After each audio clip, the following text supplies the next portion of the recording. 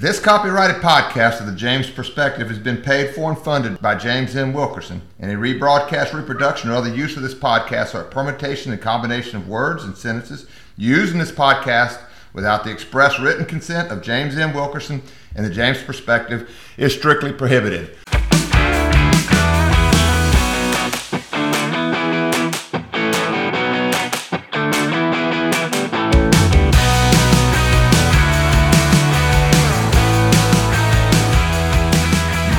Gentlemen. Good morning. Good morning. Half of us have FX. We got Jim, and Jim's on the phone. Good morning, Jim. Texas Jim. And Yep. Your state, they have been standing up to the federal government. Yes. Good old Texas. Yeah. I don't even know anything about that. Really? Yeah, I know. I'm not saying, I'm not trying to project myself on him, but I can tell you in law school, someone could have nuked Moscow and I would have known.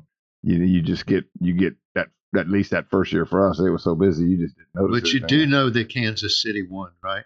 No, the Taylor City Swifts. I actually found out this morning whenever Glenn told me. Yep.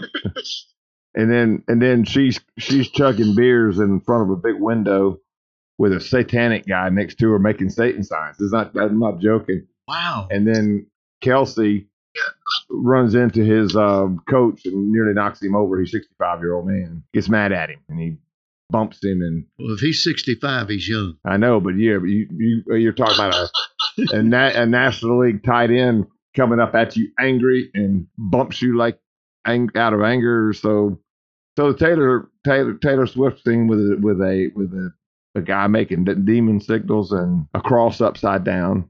Oh, And Kelsey bumping into people. That's what I got out of the Super Bowl. wow. But I'm happy for Glenn because the best quarterback in the league is on his team, and that's what he wanted, not the other crowd. Well, I cheered for Kansas City when you told us at lunch that Glenn was from Kansas. Yes. So that was enough for me, and I'm happy for the Kansas City Chiefs. And it was in overtime that they won. Yes. Now, the funny thing is everybody's going to hear this Wednesday and wonder, why are we talking about that today? Anyway, congratulations, Glenn. Because we what did we do? We looked back on it. There you go. He was reminiscing before. They won one, and Hank Schramm was there in the 70s. Or was it the 60s? 60s. Yeah, it was early in the merger of the two leagues. And 69, I think, yeah. Yeah, and that was the year that we went to the moon, wasn't it? Yes. Yeah, I think so. That's the year that Charles Manson did his thing. Oh, well, we did, yeah. My goodness. I think Kent State was that year. You're a walking history book. I don't know. And that's the year we moved to Cameron. It was that year. Really? From Lake Charles? Mm-hmm. So that's that. I don't think this is what we were going to talk about today, it's though. not. Was No, it? it's not scriptural.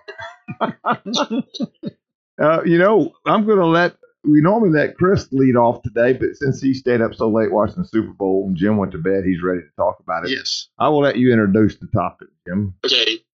Today's topic is going to be Luke-19, 11 through 27.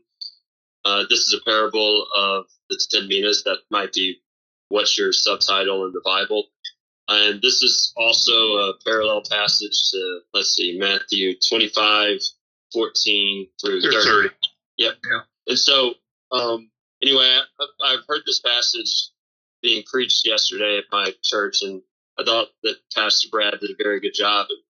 And I figured that this would be a good topic today because this sits on the issue of the afterlife, and what some of the things are that we can expect. And that's what the whole sermon series is on until we get to Easter. And so I really appreciate that they're actually focusing on the afterlife because, as you guys know, resurrection is a very big part of my theology. And so anyway, I'm not going to read the whole parable, but the gist is that there's a nobleman who is going away to be crowned king. And obviously, this is a reference to Jesus Christ, who's going away to be glorified and crowned king on our behalf. And there are going to be people who don't want him to be king, and that's mentioned at the very beginning. And so he's already recognizing that people are going to outright reject him. But to his servants, to the people who have accepted him, they're the ones who are given a Mina in this parable. And in this parable, the minas are distributed, it seems, equally, that everybody gets an equal share and an equal opportunity as far as being able to produce what they can with the minas. And so you have one servant who produces 10 minas from that one mina. You have another servant who has produced 5 minas, and then another servant who has taken that mina and hidden it away in a cover. And the master comes back and he gets a report from each of the servants, and the one with the 10 minas reports to the master that he's produced 10, and the master says, or the king now, says, since you have done much with a little, then you will be given stewardship over 10 cities. And then to the next one who produced 5 minas, he said, well done. Again, you will be given stewardship over 5 cities. And then to the one who hid the mina away, who said, sir, here is your mina. I have laid it away in a piece of cloth. I was afraid of you because you are a hard man. You take out what you did not put in and reap what you did not sow. The master replied, I will judge you by your own words, you wicked servant. You knew, did you, that I am a hard man, taking out what I did not put in, and reaping what I did not sow? Why then didn't you put my money in a deposit, so that when I come back, I could have collected it with interest? And so he's using the servant's own words against him, saying that, I think that this is a charge that you actually frequently hear from atheists and secularists, is that God's a tyrant, or that God's an evil dictator. And this seems to be an allusion to that you have people who are going to call me this, and you knew that I was such, so why did you behave this way? And so anyway, he comes back and he takes that mina from this servant and gives it to the one with 10 talents. And that's where you get the famous Matthean economics, or even Lucan economics, that the one who has more will be given to him. The one who has less will be given to him. And so there were several conclusions that were built from this passage, which Pastor Brad, I think, did very well. First is that the king went away, or that Christ went away. He's coming back as king. So be ready for that. You do not know when he's coming back. The second is that if you receive the gospel, you've received the mina, and you've received something to do with. Like, it's not just something for you to hold on to, and for you to hide away. The third thing is that there are serious implications as far as your actions in this life being connected to the next life. So there are consequences from this life to carry over into the next life. And then the fourth thing is that we're not going to be some angel sitting in a cloud with a harp, or we're not just going to be some sort of in some sort of unconscious Platonic bodiless existence with God and nirvana that Buddhism teaches. We're not going to be that. There's going to be some sort of stewardship that's given to us into the next kingdom. And that brings us to another point.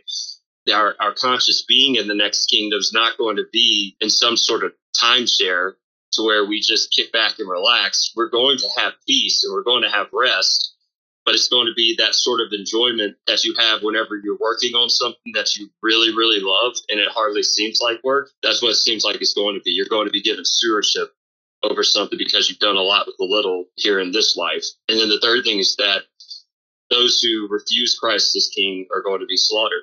They're going to be killed. And so that last one's just a cold hard fact. Like, I really can't get around that in scripture as far as universalism goes and things like that. So I thought that he did a very good job yesterday in presenting all of that, and it really catered to sort of my understanding of the resurrection. It's not that it affirmed it, it's that, every time I hear someone preach on it a little bit more, I learn something new about it. It modifies my beliefs a little bit.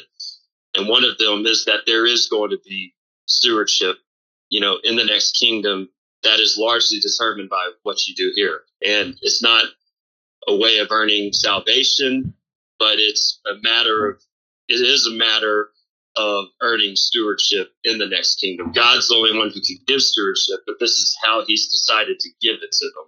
He said, if you do much with a little here in this kingdom, then I will give you that much more in the next kingdom. So, Jim, do you think it's talking about the millennial reign of Christ, or do you think it's talking about eternity? I think he's talking about eternity. Okay. Yeah, and so and I'm not necessarily sure. My theology on the millennium is not fully developed. I am a premillennial, and I believe in the literal millennium, but I'm not necessarily sure whenever we're dealing with passages like this, that this parable is going to be applying to the millennium or to the afterlife after the millennium.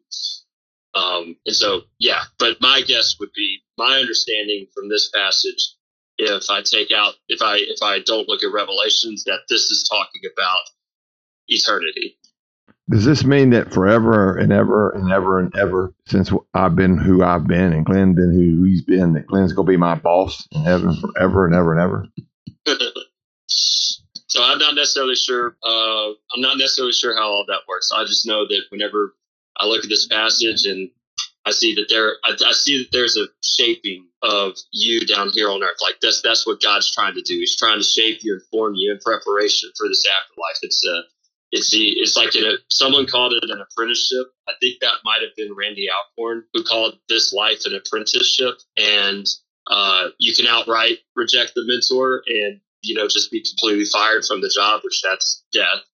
Or you can be a lousy worker and not really be prepared to go out into the world, so you're not going to have that much responsibility whenever you get to the next world.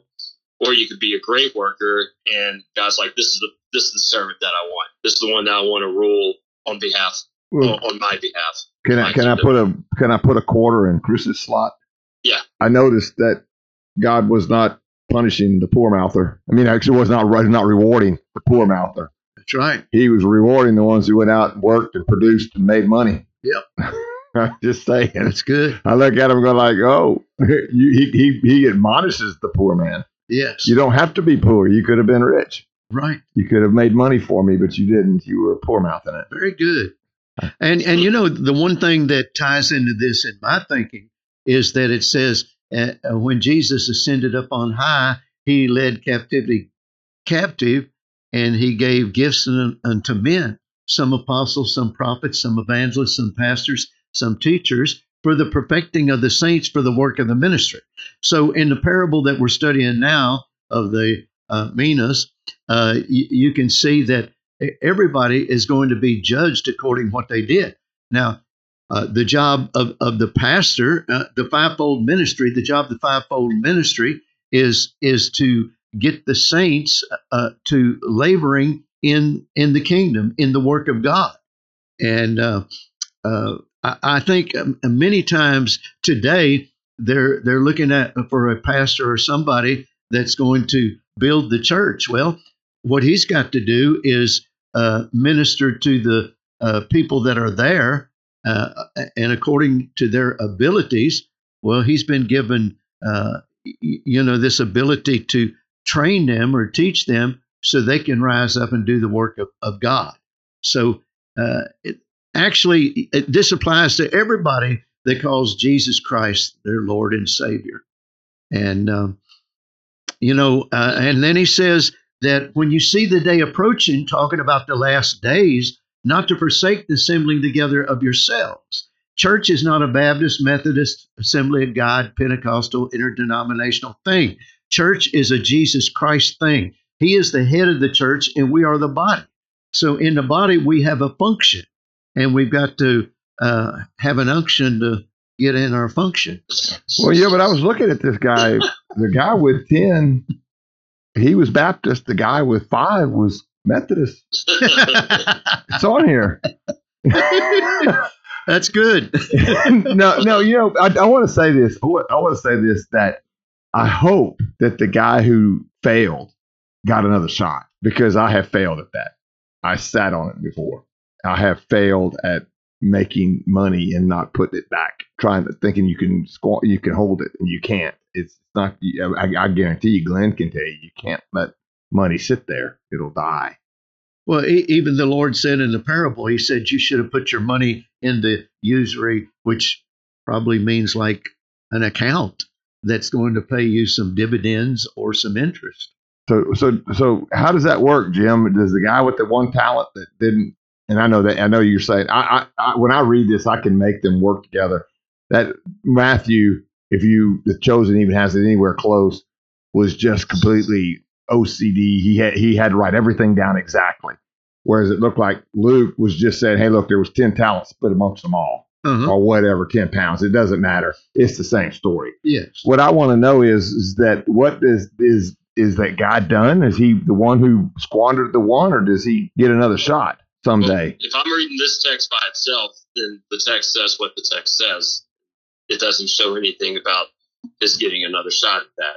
Now, I know he took that one from him. I also want to emphasize here that this is like the parable is using real life examples to be able to portray something that is otherworldly in concrete terms for his audience. This passage, I think it would be a mistake to say that this is about money. This is something about much more than money. Every time I've heard somebody talk about Matthew's part of it, the one because they call it the talents, is you're wasting your talent. That's kind of what they would, I know that didn't mean the same thing, but people would use that as an example. So if you were given a really good mind and you didn't use your mind, you went off and just did junk with your very, very, and I have known brilliant people who've done nothing with it. That's true. Yes. And so I would say that anything, and I get you, I want to make sure you understand that I get you, Jim, that this thing has a significance far beyond just sanctification. This has something to do with the ramifications in the here and after. Mm-hmm. I get you. I want to make sure you don't think I don't get that. I don't, but I will tell you that having been guilty of what the guy at the bottom did, I'm hoping that wasn't the end, but I'm still alive. Obviously, I got another shot at it. Yes. I've had shots at it. I haven't done it again, but I'm just saying that I have been guilty of saying, you know what, I don't know if I'm ever going to have any more money. I better hold this back. And that's just not, it's supposed to be dynamic. Yeah. And so several things. First is that you seem to, like, there seems to be probably over confession and over repentance in our family. Not that there's any such thing. I think the confession and repentance is good, but we were definitely a 1 John 1:9 family, and our family really, I didn't know this until I ventured outside of our family. Like, there's apparently a confession problem in the United States. Our family really doesn't have one terribly. We can always do better at confession. We can always do better at repentance, but you reared us as a 1 John 1:9 family. I think that repentance is a big part of this.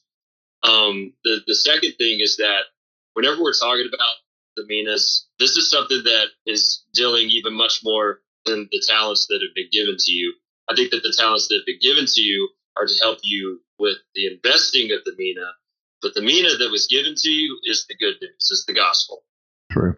And so this is what you're supposed to be investing in. I think that if you're looking at this is a mission passage. I got you. If I got you. If money hasn't been my strength, that's not the point. The point has been, have you been a good father? Have you been a good steward with your talent that he's given you? And are you looking forward towards the kingdom and the resurrection, your resurrection that Jesus, to join in the resurrection that Jesus had? Are you doing what Christ asked, which is giving this gospel to others, investing it to others? And I think that by and large, like, I don't want to speak on God's behalf or anything like that. That's between you and God. And so, but that's just something that I would take into consideration here, is that this is talking much more than even just being a good father. It's spreading the gospel. That's what this is discussing. And God can, like, this is one of those things where I think Calvinists, like, as far as 5-point Calvinists, get it wrong. God could do it on his own. Absolutely. I think that if God wanted to do all of this on his own, if he wanted to make all of the universe pink, he could do it. The thing is, they chose not to do it for some reason. Okay, and that's does it look like Pepto-Bismol? God has left a large part of the kingdom to be carried out by his servants. Right? This doesn't mean that God can't carry it out himself. It's just, for some reason, he wants us to be a part of this. And so this is what this is getting at. God is God's money. It's God's Mina, but he gave it to his servants, and then his servants do stuff with it, and then God rewards the servants. And so this doesn't take away any of God's sovereignty. He chose this program to be performed in that way. And so we're given this gospel, and we're expected to go invest it into the world, and that means making disciples. And so it's evangelistic, it's missions oriented. I think that that's what this verse is getting at. It doesn't mean that you go knocking door to door necessarily. I don't think that, but definitely, have the social map in your mind as far as people who you know in your life. And I think that you've done a very good job at that, like being open about your Christianity, like just sort of serving as an example for people, not being part of this world and not unnecessarily quarreling and things like that, like being a good shining light for people to follow, sort of like Mom is at Louisiana Tech. Like she's doing a really good job at that, like trying to put things on the back of a wall, like the beginning of wisdom is the fear of God. And so just sort of proselytizing it that way, investing it in that way, bringing people into the kingdom that way. That's what this passage is really getting at. Well, do a lot with go ahead. Do a lot with this good news and gospel, then you're going to be given more stewardship of the next kingdom, and you don't need to be looking at it as something as this is going to be some tiresome toil. We're not going to get rest from our toil. It's going to be like a project that you do, and time flies by so fast because you're just having such a fun time doing this project. That's what it's going to be like in the next kingdom. That's how I'm taking it. Okay. I think he's calculating how much money he's made with the 10 talents that he's been given. That's why Chris is quiet. Well, I can't get a word in edgewise. But one of the thoughts that's coming to my mind, and I was taking the time just a moment ago to try to Google it and read it. But I think it's 2 Corinthians chapter 14 that talks about the gifts of the Spirit. Now, I do believe that we're talking about a lot of things when we go into these parables. We are talking about money. We are talking about other things like what Jim is mentioning, and whether we're a witness for Jesus.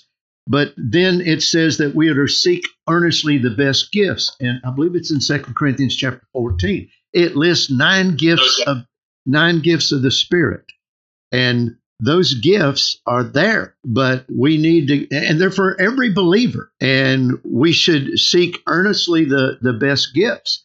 Now, one of them is the gifts of healing, the working of miracles, tongues, interpretation of tongues, prophecy, working of miracles. And I haven't counted on my fingers how many of them I've already mentioned, but there are 9 gifts of the Spirit, and those are given to everybody. But the problem is that it's not preached in churches. It is in some, but not all. Because many don't even, they naturalize rather than spiritualize these things. And the gift of healing, if you're a medical doctor, you have the gift of healing. That's a bunch of baloney. These are spiritual gifts, and we are to seek earnestly the best gift. So, I really have a concern, and I've been preaching a lot lately about how that we've got away from a miracle God, a healing God. We've got away from that He will prosper you. I use the word rich and define it as having more than enough, and a person with just a little bit in a bank, but they're making a little bit each week, and all of their needs are being supplied. Well, they're rich. They have more than enough, and that's the way that I define it. And so, what you do with your money has something to do with the kingdom of God also. May I I've thought about this yesterday when you were preaching that. You didn't bring this up, but it just came to me during that time. If I were to sum up what I think you're really saying, and you can correct me, I'm not trying to put words in your mouth. I know I can't put them in yours or Jim's. I think that if I could sum it up, it would be that there is no virtue in being poor.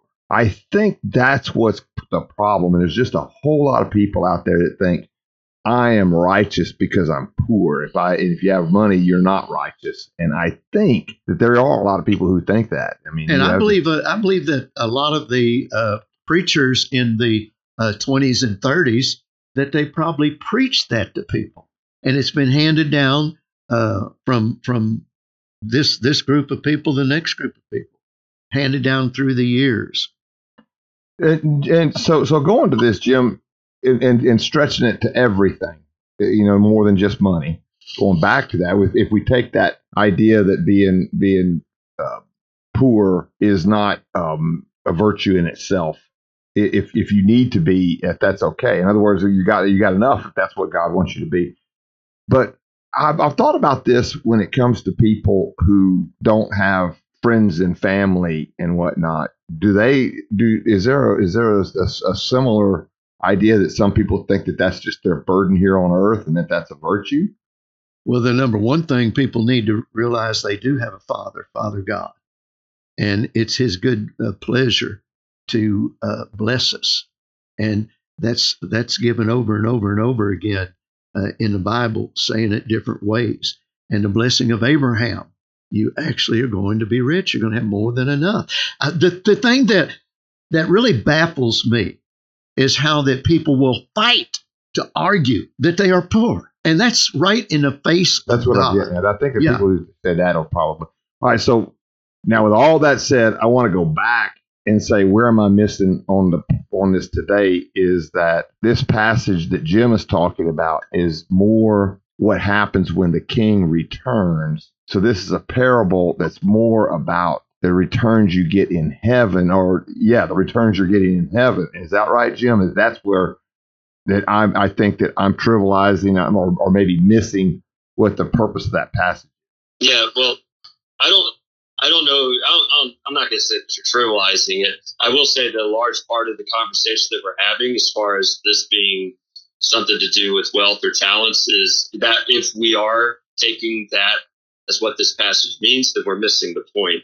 I think the point is that we've been given the good news. The king went away. Actually, so Christ went away as Messiah to be crowned as king.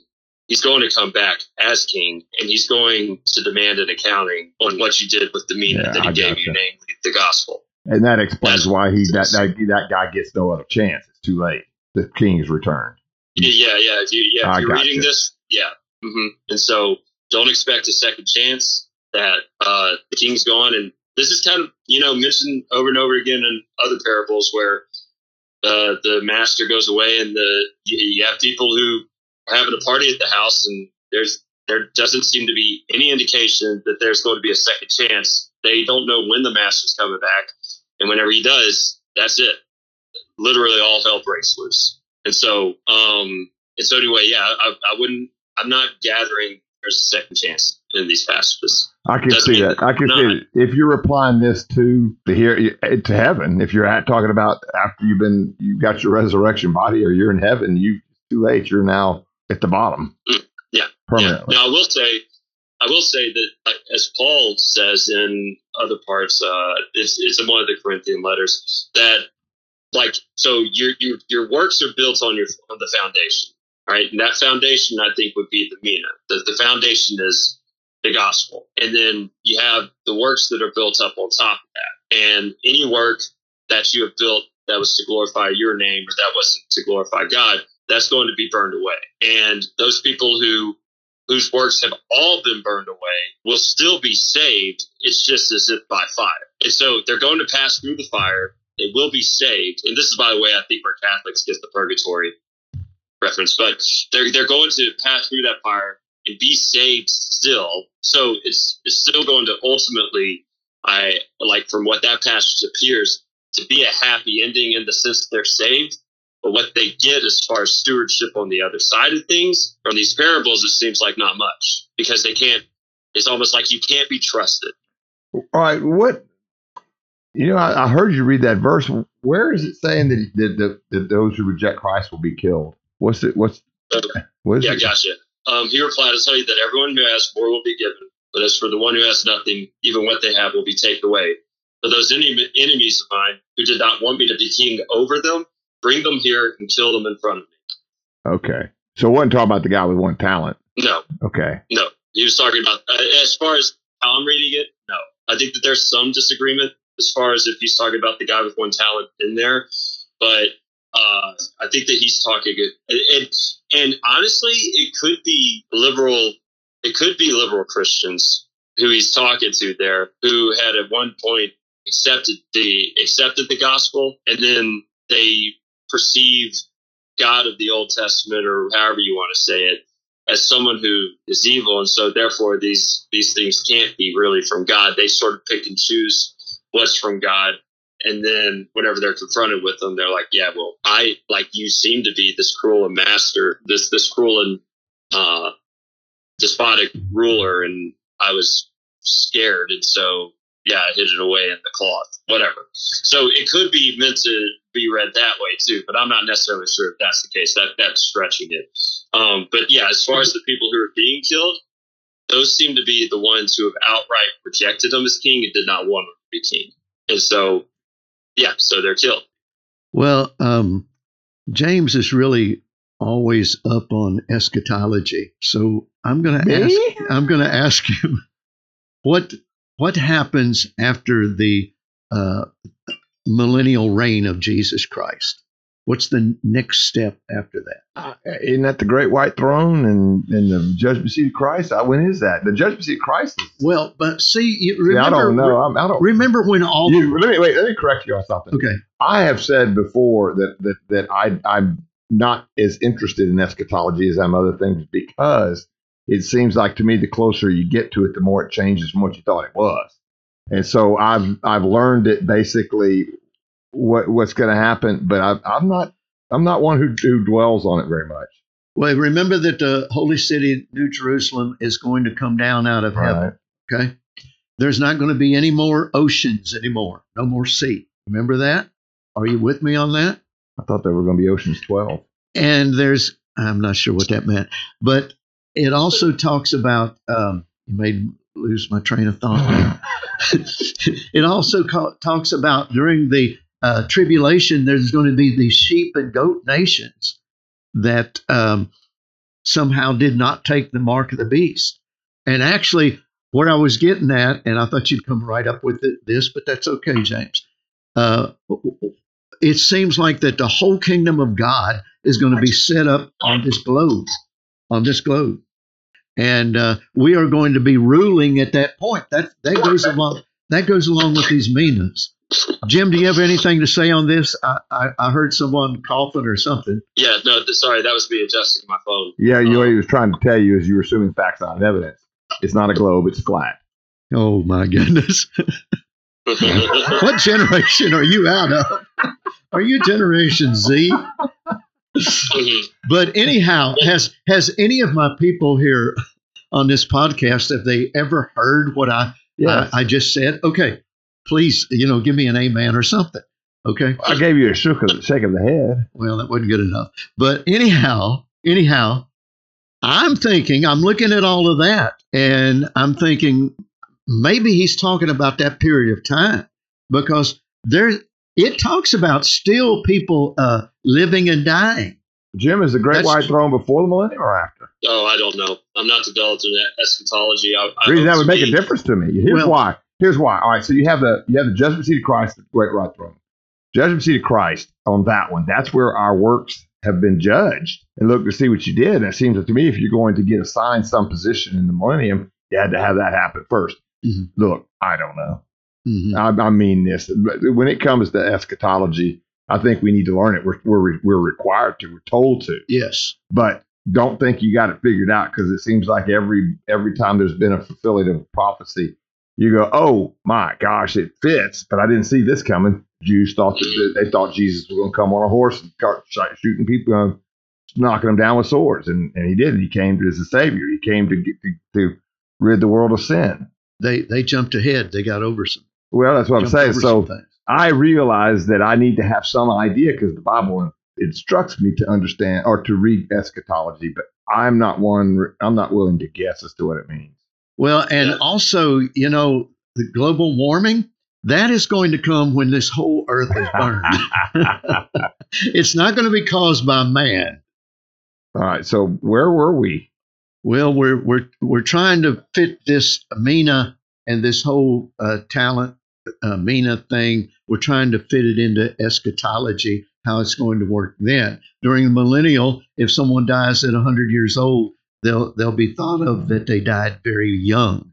And then at the end of the millennial, it seems to me like there is another battle because the devil has been put down into hell, and he's going to come out and he's going to fool a bunch of people, and there's going to be the last great battle. Glenn, you got something to add, Glenn? No, I mean, I think this is very interesting.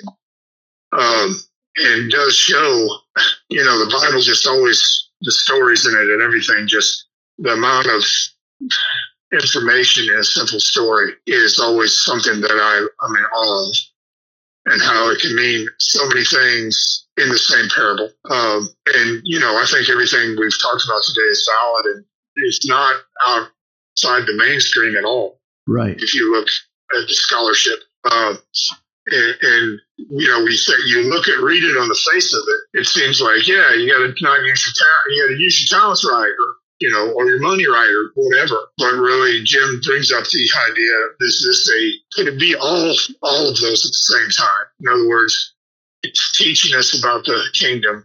It's teaching us about stewardship. It's teaching us about how you should, not sit on things because everything's dynamic. And it teaches all of us that in this one parable. That is a simple one that almost anybody could at least read. Mm-hmm. That to me is the power of it, how it can, how do you put all that together in one thing? As someone who tries to communicate a lot of times and is unsuccessful, I wish I had a tenth of that type of ability. So anyway, that's what I see. Mm-hmm. Yeah. And these passages, again, emphasize a continuity from this world to the next. I'm not necessarily sure if my mentality of Christianity before my sort of second great awakening, you can call it that, but I don't know if my mentality is representative of a lot of Christianity in the United States. It seems to be, in the sense that resurrection's just not emphasized to me. It doesn't seem that there's someone who has really counter to a claim whenever you say, we don't know what heaven's like. And people say, yeah, that's right, we don't know what heaven's like. But the Bible, time and again, tries telling us, look, this is what heaven's going to be. In fact, Christ over and over and over again says the kingdom of heaven is like this, and he puts it in concrete terms, and we can envision the kingdom of heaven with those concrete terms. And so one of the concrete terms that he uses here is stewardship over many cities. And so we can gather from that there's going to be some sort of conscious responsibility that's being carried over into the next world from what we do here. And that's highly important. Like, that means that Christianity is the exact opposite of some sort of nirvana that's expressed in Buddhism, or some sort of Platonic idea that when we die, like, the end goal is for our souls to be released from the prison that's the body. No, the body and the soul are somehow mysteriously, spiritually connected to each other, and that these things are going to come about at the end days. It doesn't matter if you can't rationalize it in your head. The fact is that Jesus Christ, who died and rose from the dead, who's our Messiah and King, said these things. They're going to happen. I don't know how and I don't know why, but it's something that we should be ready for, and that's what this parable is getting at. And so that's sort of big takeaway for me, is that you've been given a Mina in this life. It's going to carry over to the next one. What are you going to do about it? That's good. I agree. Is everybody waiting for me to say something? Always. It's the James perspective. Yeah, but I mean, it's Wednesday. There was a lot said there. And I know this, that every time I see something about what the kingdom of heaven is like, it's always given to us in a way, I think, of Jesus saying you can experience that now, that you can experience this. This is what the kingdom of heaven is like. You can experience it now. Absolutely. Yes. And I good preaching. I look at it like that's my big thing, is that I don't know. I know you say we do. It's going to be something great. It's going to be something beyond what I'm having now even. But I get to experience as much heaven as I'm willing to experience. What it sounds like to me. Yeah. Jesus was saying, why wait? Why tarry? Do it now. Enjoy it now. And so I look at it like I want my life to be as close to being with where I'm focused on the face of Christ and that I'm getting to get my inheritance now and see what it's like, that's what that purpose is. And I still don't get it, Jim. I know you do. I don't doubt the Bible is saying it's going to be great. What I'm saying is that greatness is beyond my comprehension as how we're going to experience it. It's going to be, it has to be some type of success. But but that doesn't mean I'm playing it down, because you know what? He says I can have it now. Right. Why would I tarry? We're to pray, your will be done on earth as it is in heaven. Is anybody broke in heaven? Is anybody sick in heaven? And it says, let your kingdom come. So the kingdom of God, we can declare that the kingdom of God is in our life now. That's the Lord's Prayer. That's what we're supposed to pray. But I will say that what Jim's brought to me today is that it's not going to be NUI. It's not going to be some type of long, chronic boredom in heaven. And I've probably said things to make Jim think I think that. That's not really what that there's some that it's a hammock up there. Get up there and get in the hammock and rest. Now, you good and faithful servants, you're done. I don't think. I think the point you're making is that we would be unhappy. God did not make us to be bored. He's going to give us something to do that we like to do. So what Jim is saying is we're all going to be matched up with our perfect job, and some of that's going to be what you did here. I mean, if I'm getting what he's saying right. Right. Well, yeah, and so as far as the now and not yet, that's a prevalent theme among Protestants. I think it's the correct one. I think that there might be some sort of misunderstanding, not by you, but by some. It's like, well, the experiencing it now means comfort and rest in God. And what I'm seeing from this passage is, no, the experiencing it now is the Mina that you have and the stewardship that you have over that Mina. And so the extent of what you do with that, like the guy who made 10 Minas, it could be argued worked really hard to get the 10 Mina, to get the 1 Mina to 10 Minas in this passage. And so he wasn't sitting around just sort of being present with God, in God in his house or whatever he was doing. He was actively going and producing the 10 Minas. And so the experiencing heaven here now is producing 10 Minas, so that while you're in heaven, you're producing or you're stewarding over 10 cities. And so you do see that experiencing heaven now, but it's not what I think a lot of people would conjure up in their minds is what experiencing heaven is. Experiencing heaven now is getting out and doing the work. Well, I mean, I'm going to agree with that. I mean, I'm 64 and I've got too much work, it seems, right? I know that God's going to allow me to get it done, but I've never been happier in my work. I'm extraordinarily busy. And then you would say it's high stress. I would really say it's not anxiety, but it's stress is there. I'd be lying to say there's not a lot of stress there. I wouldn't have it any other way. I'm very happy with what I'm doing, and it's going to produce money. There's no question. It is producing money. And that's, so if you're saying that I do believe that that's part of me experiencing heaven. But all I know. So again,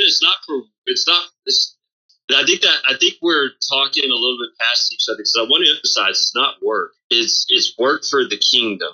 It's very specific. Well, I mean, my work is for the kingdom. I mean, my goodness, everything I do is. I mean, I would say that if I were doing a job, okay, I run a topless bar and I make a lot of money. That's not doing the work of God. Mm-hmm. I don't think at all. But helping a family that is going to be bankrupt because of someone's fault, and helping them. Yeah, I just want to make that clear. Like that wasn't accusatory. It's just I want to make sure that we're on the same page. That it's not work for work's sake. This isn't some sort of proverb that's meant to be a general truth for everyone living in a naturalistic world. This is something that's talking very specifically about the type of work that you're doing. And so it wasn't accusatory. I was just making sure that you and I are on the same page as far as what we're talking about whenever we say the experiencing heaven now. Let me just sum it up, Jim. Let me just sum it up. I don't care what it is that I'm doing, right? I'm seeking ye first the kingdom of God, and then all these things will be added to you. Yes. I know that we have the inheritance now. So I know that every morning I'm seeking Christ's face. I'm trying to see that. I'm trying to do that. And my work is dedicated to that. My friendships are dedicated to that. Do I stumble? Yes, I'm human. But I want as much of that kingdom of heaven as I can. Well, I would assume that if he sets me to work today to do in a particular case, that's the work I was given today. And I think that and that's supposed to be what heaven's like. And even if you're a garbage man, that garbage man he needs to look at his job as working for the kingdom. Yep. And every now and then they'll find like a really expensive quarter. Yeah. Yeah. And so, but like, yeah. So again, I think that you think that I was accusing you. No, Jim, I don't think that. I'm trying to say that I'm just clarifying what you're saying to make sure you understand that I believe that what you're doing is seeking the kingdom. I think that Chris thinks the kingdom. I think Glenn seeks the kingdom. I think we're trying, but I think it's vital, and I think that's what this parable is saying. It's vital that you understand that you're seeking the kingdom now is actually changing what the kingdom is going to be like when you get there. Yes. Very good. Yeah. Am I getting that right? Changing the leadership structure, and yes, I think so. And again, to the Calvinist who's listening, this doesn't mean that it's outside of God's control. It means that God has implemented this program in such a way as He's set the standards for leadership. And if you meet those standards, you get that leadership. It doesn't mean it's outside of His control. You just met the standards that He met, and He's happy about it. And so that's what I'm gathering here. And so anyway, yeah. So if we're on the same page as that, as far as the work that you're reproducing is something, because lawyering can be for the kingdom and it cannot be for the kingdom. All right. And so just that someone has been given a plot in lawyering doesn't mean that, well, if they work hard at it, then that's what's producing the 10 Minas. It's got to be something more than that. And I'm not like, again, this isn't towards you. I'm just saying that work for work's sake is not what this is talking about. And that's the last time I'll say that. God wants us to work. He wants us to work, but it's not work for work's sake. And so I'm trying to emphasize that this is not like these series of passages are talking about the kingdom to come. And that's not something that just wants you to work at it because you're giving effort. It's that Colossians passage that says, whatever you do, work at it with all your heart as working for the Lord, not for men, since you know that you'll receive an inheritance from the Lord as a reward as the Lord Christ you're serving. That sort of mentality, which I think that you carry over into your office. I would say that all of us try doing that our best in our individual work. It doesn't mean you have to give up your work to go work for a church, but you orient the work toward Jesus Christ. And so I know a dentist who did this, and it was actually kind of cool how he did this in his office. So he used to be an atheist or agnostic, or I can't remember what he was. He was reared in a Catholic church, and it kind of drove him away. Anyway, whenever he had a second, like sort of prodigal son moment, he reorganized or reoriented his office to where it became a clearly Christian company in the sense that, he was unabashedly Christian to the new employees that would come and say, look, we're a Christian office. We talk about Christianity, but we're not going to impose this on you. But just understand that that's the environment that you're coming into. He would have commentaries, devotionals, and apologetic books out there in the waiting table for his customers. And then whenever the customers would come in, first he would try helping those who were in need. He volunteered himself in missions as far as offering free dental services to the poor. And then he also he would also, like, if the conversation ever came up, he would pray about it, that the conversations would come up. But if they ever came up, he would try sharing the gospel as much as possible. And so all this time, he was still a dentist. He was still functioning. He was still earning an income for his family. But it was much more than the work at that point. Like his business became a vehicle for sharing and exemplifying Christianity, if that makes sense. Well, I mean, go ahead. I was just going to say, so that's what I mean by work being more than work. All right. Well, I mean, I do something similar here. When we hire a new employee, I let them know that we have less than 15 employees and I'm not woke. I'm going to say what I think. If you don't like it, go somewhere else. Is that the same thing, Jim? No, that's not the same thing. But, you know. I do that, but that's what I've never. I mean, the Christianity thing bleeds through here. I mean, you can't come to this office and stay here very long without realizing it's a Christian office. I mean, my kids, that's the first thing they want to talk about. You know, if you talk to Jim or Sarah or Jim, Sarah, or Doc, that's what they're going to talk about.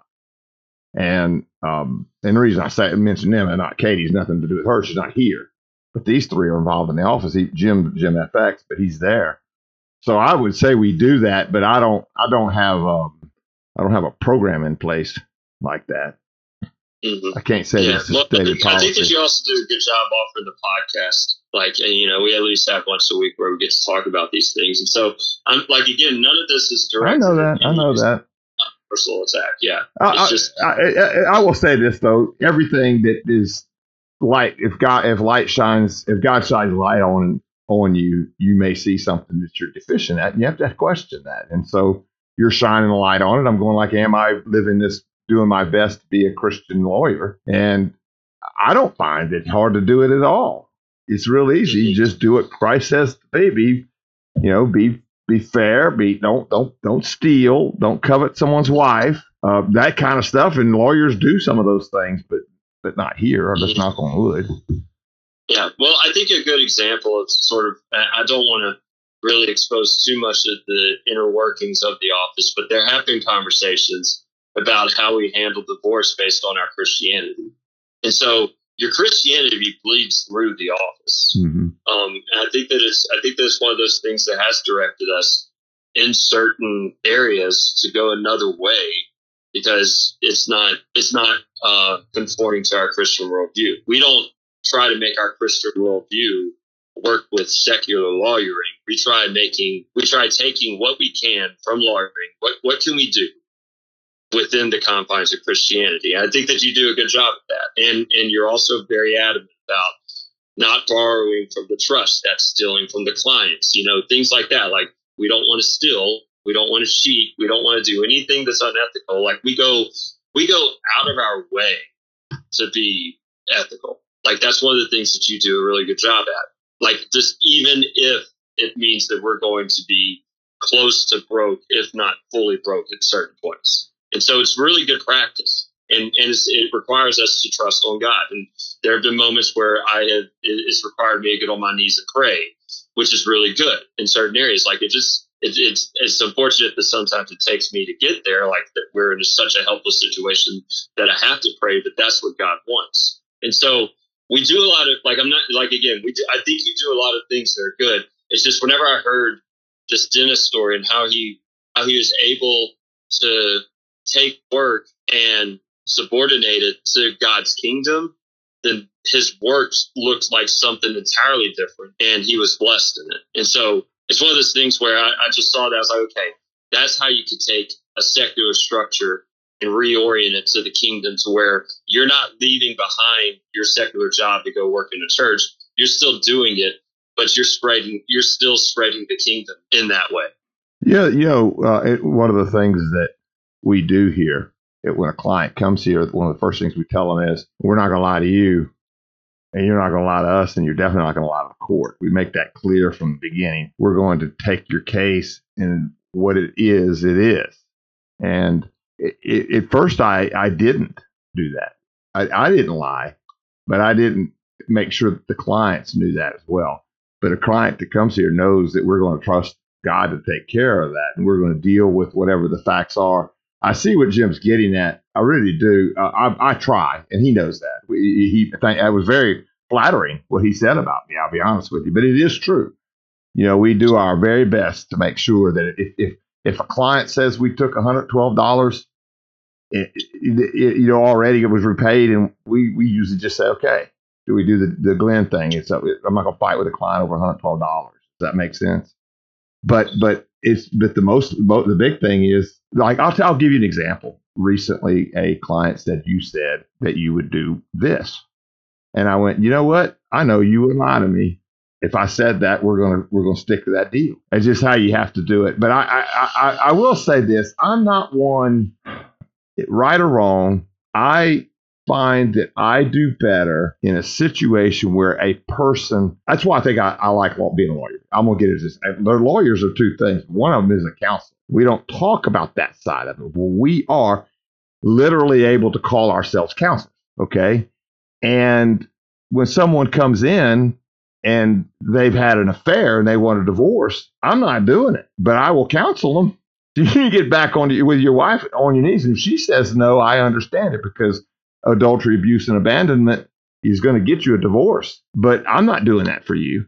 I'm not going to do it. And if children are involved, even if the other one did it, I say, go back, try to fix this. You got children involved here. You don't have that right. So what he's saying is, I do that, but it comes to me. I don't go to it. I don't go out and look for problems. I don't go out and look to say, oh man, this person needs to be administered to. And I could sit there, with an example. Hey, you're not asking me? I'm not going to say anything. The second you do ask me, I'll give you my mind. I don't know, Jim. I want to say this. It was flattering what you said, Jim. I'm not, and I do soul search, probably too much, but I do it on this program to let people know that's what I do.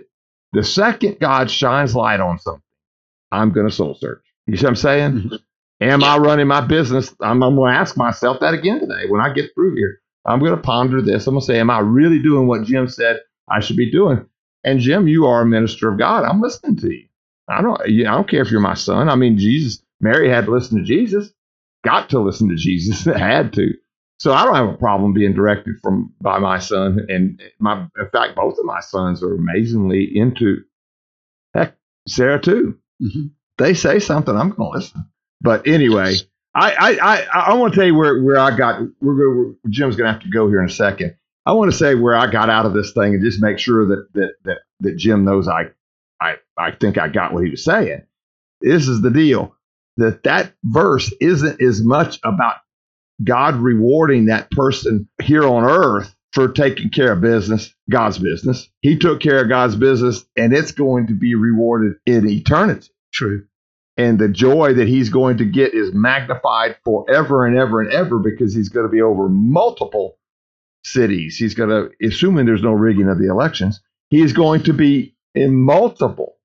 I'm saying so, but it's not work for work itself. It's doing what God wants you to do. So it's a God. It's serving God. Mm-hmm. That's it. Yeah. Did I get it? Yeah. And just for the sake of my life preservation, I get your comparison, but I am going to say that I don't want to be compared to Jesus. Just in case I get struck down like Herod did. When people were hailing him as a god. These were Greeks that were doing that. What did I say to make you say that? No, you said, well, Mary had to listen to Jesus, and I know what you were saying. I fully understand what you're saying. Oh. Just making it true. Well, no. I'm not comparing you to Jesus. I am saying that parents sometimes have to listen to or get to listen to a very wise son or daughter. Yeah, I know. Yeah, and I have always. I'm going to tell you something. All of my children, I've learned from them. Jim's. I will tell you that I think I get from Jim. At a very young age, it was natural almost. But he never mixed work and play. He was doing one or the other. Even here, if he would work, but when he would stop, he would go talk to Monique a lot because she was Catholic and he was Protestant, and they would compare theology. Basically, it was amazing how much that lady knew about her theology. But that was play to him. But then he would go back in there and he'd go to work. He's never mixed them. He's not in there. He's not in there playing solitaire or something. He's working, and I've always respected that about him. And Doc's a peacemaker. You don't have to be around Doc but a few minutes to realize that he's a peacemaker. He's not a wimp, but he's a peacemaker. And I like that about him. And I've learned from him. And Sarah, is it a little more difficult to explain? I would say bluntness. But we learned. And then Katie, she's off the charts as far as when it comes to seeing the truth.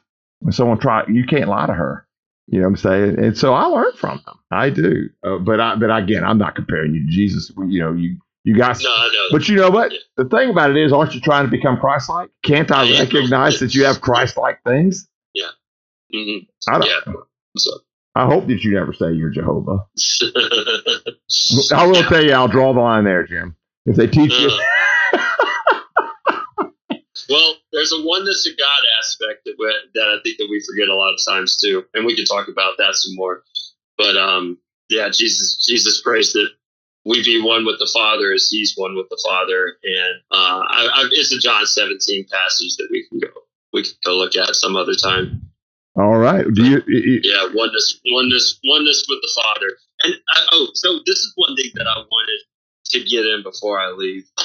I think if I'm reading the Pulse right, that there's about to be a backlash to the backlash of legalism, if that makes sense. So before our generation, before your generation, there was legalism. And legalism might have bled into your generation, but then your generation really developed the idea of grace alone, which is very important, in that this strict obedience thing is very Pharisaic. And your generation pointed that out, but then that led to a mutation of that belief to where people said, well, I accepted Jesus Christ and now I'm finished. I'm done. Like, I've done it and I got my reward. So there's now sort of a backlash that's happening to that mindset where more and more people are saying, look, this grace or salvation by grace alone thing does not eliminate effort.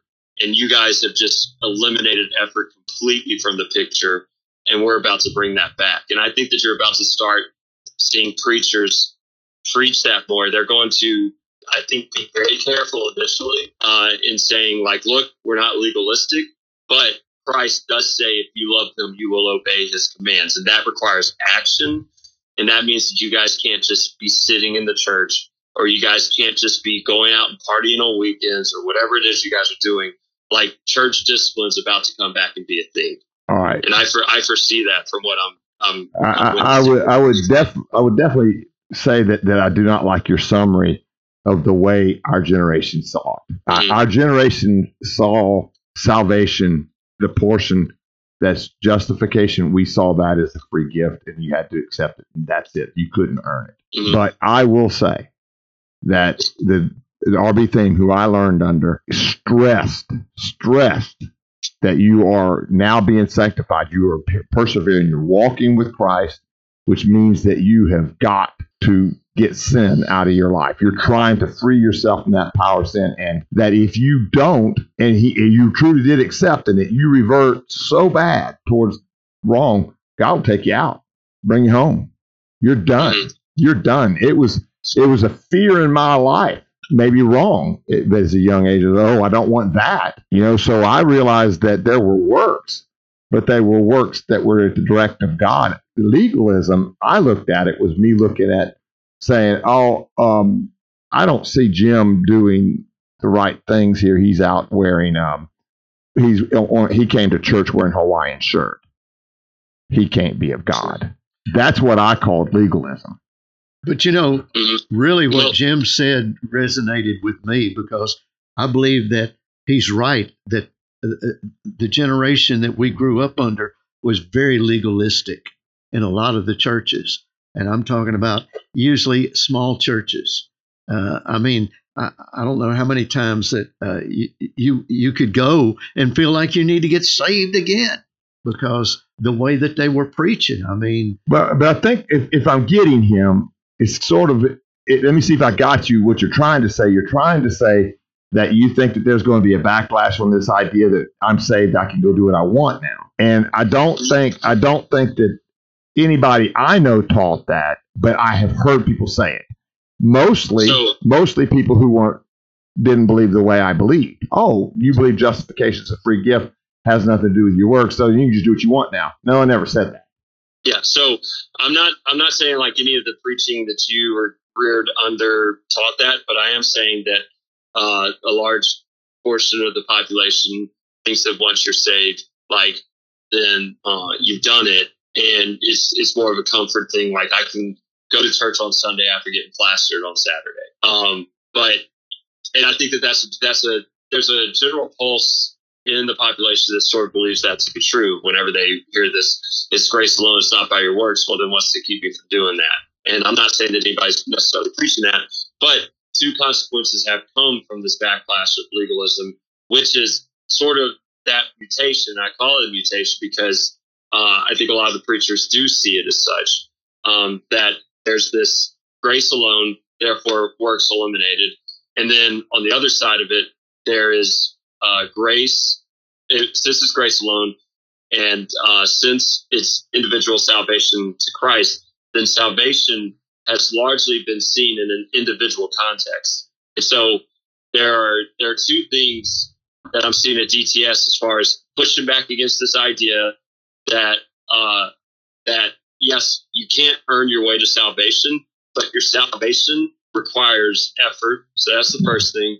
And then the second one is that salvation is not individual. Salvation is community. They're starting to sound a little bit like the Catholic Church in that way. And I think that there's a lot of there was a lot of Protestant pushback against what the Catholic Church is saying. But the more and more you read the scriptures, or at least whenever I do, the more I do see that this is a community element to it. That the baptismal rite could have been. This is the theory produced by a Protestant from DCS, that baptism, whenever you talk about baptism for the remission of sins, is the community's forgiveness of your sins.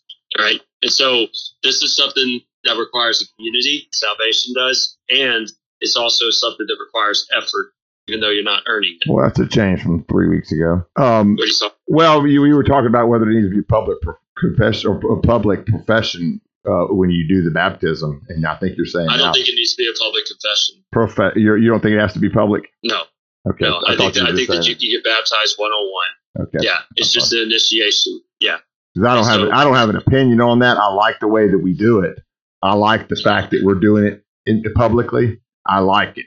Now, does that mean that you disobeyed God if you go do it privately? But I want to know why you did it privately. If you just say, "Hey, I want to be baptized right now," and I think that's that was depicted very well in the Jesus Revolution at the end. They come from. Where'd you come from? Texas. When can we be baptized? He says, "Why not? Why not right now?" Yeah. Why wait? Why wait? But back to that movie. I see. All right. I don't know how much time you got. We got 4 more minutes before the podcast is supposed to be up. But when I considered what Theme was talking about legalism, and he was against it, I think it was like the old people in that church looking at the kids coming from the hippies coming in, and they didn't have on their shoes, or they might have stunk a little bit, whatever. But they were going, they're not. Those people don't belong in our church because they don't, and they probably had a list of things that was keeping them from what they shouldn't have come because of these things. That's the legalism he was talking about. Stop judging other people based on their appearance. Stop judging other people as to how they talk.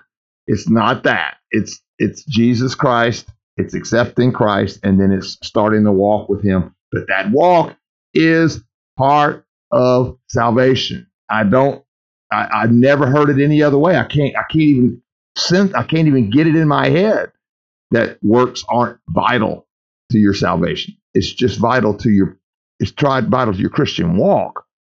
That's all. What am I missing it, Jim? No, but I think what you're missing is the church discipline has become largely irrelevant to the church. And so. You're saying you should bring them up to the front and saying, "Hey, she's a hoe."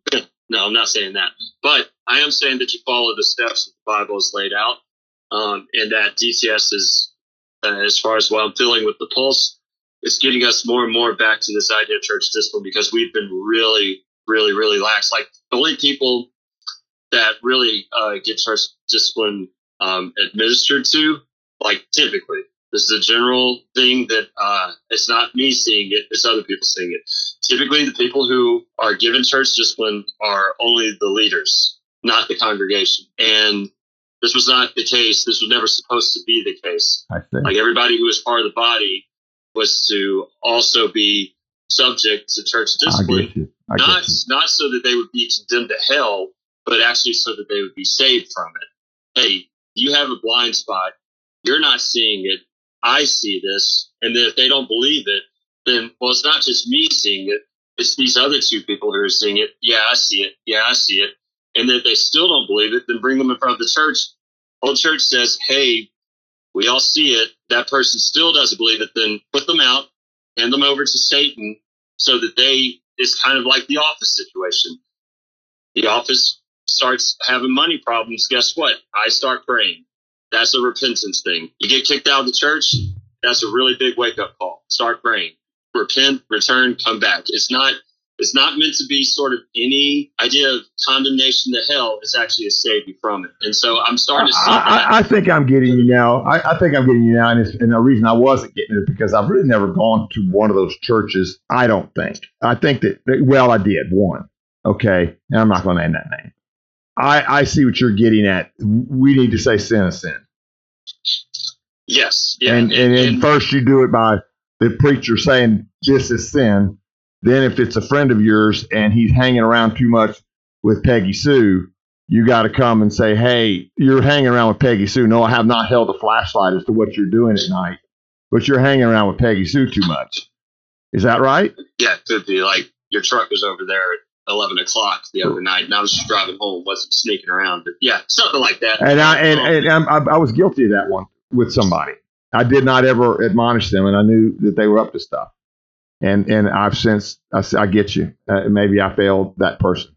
Yeah, and so I think I'm starting to see that come back a little bit more. That grace is not individual. That this is something that is like the Spirit moves through the community, and so the community is required for one's not necessarily one's justification. I'm not saying that. Like you and I would agree that's required for one's sanctification. But that whenever one is being sanctified, that requires a community effort. And part of that community effort is church discipline. And we've been super relaxed on church discipline because we're scared of being legalists. That's what I'm seeing over here.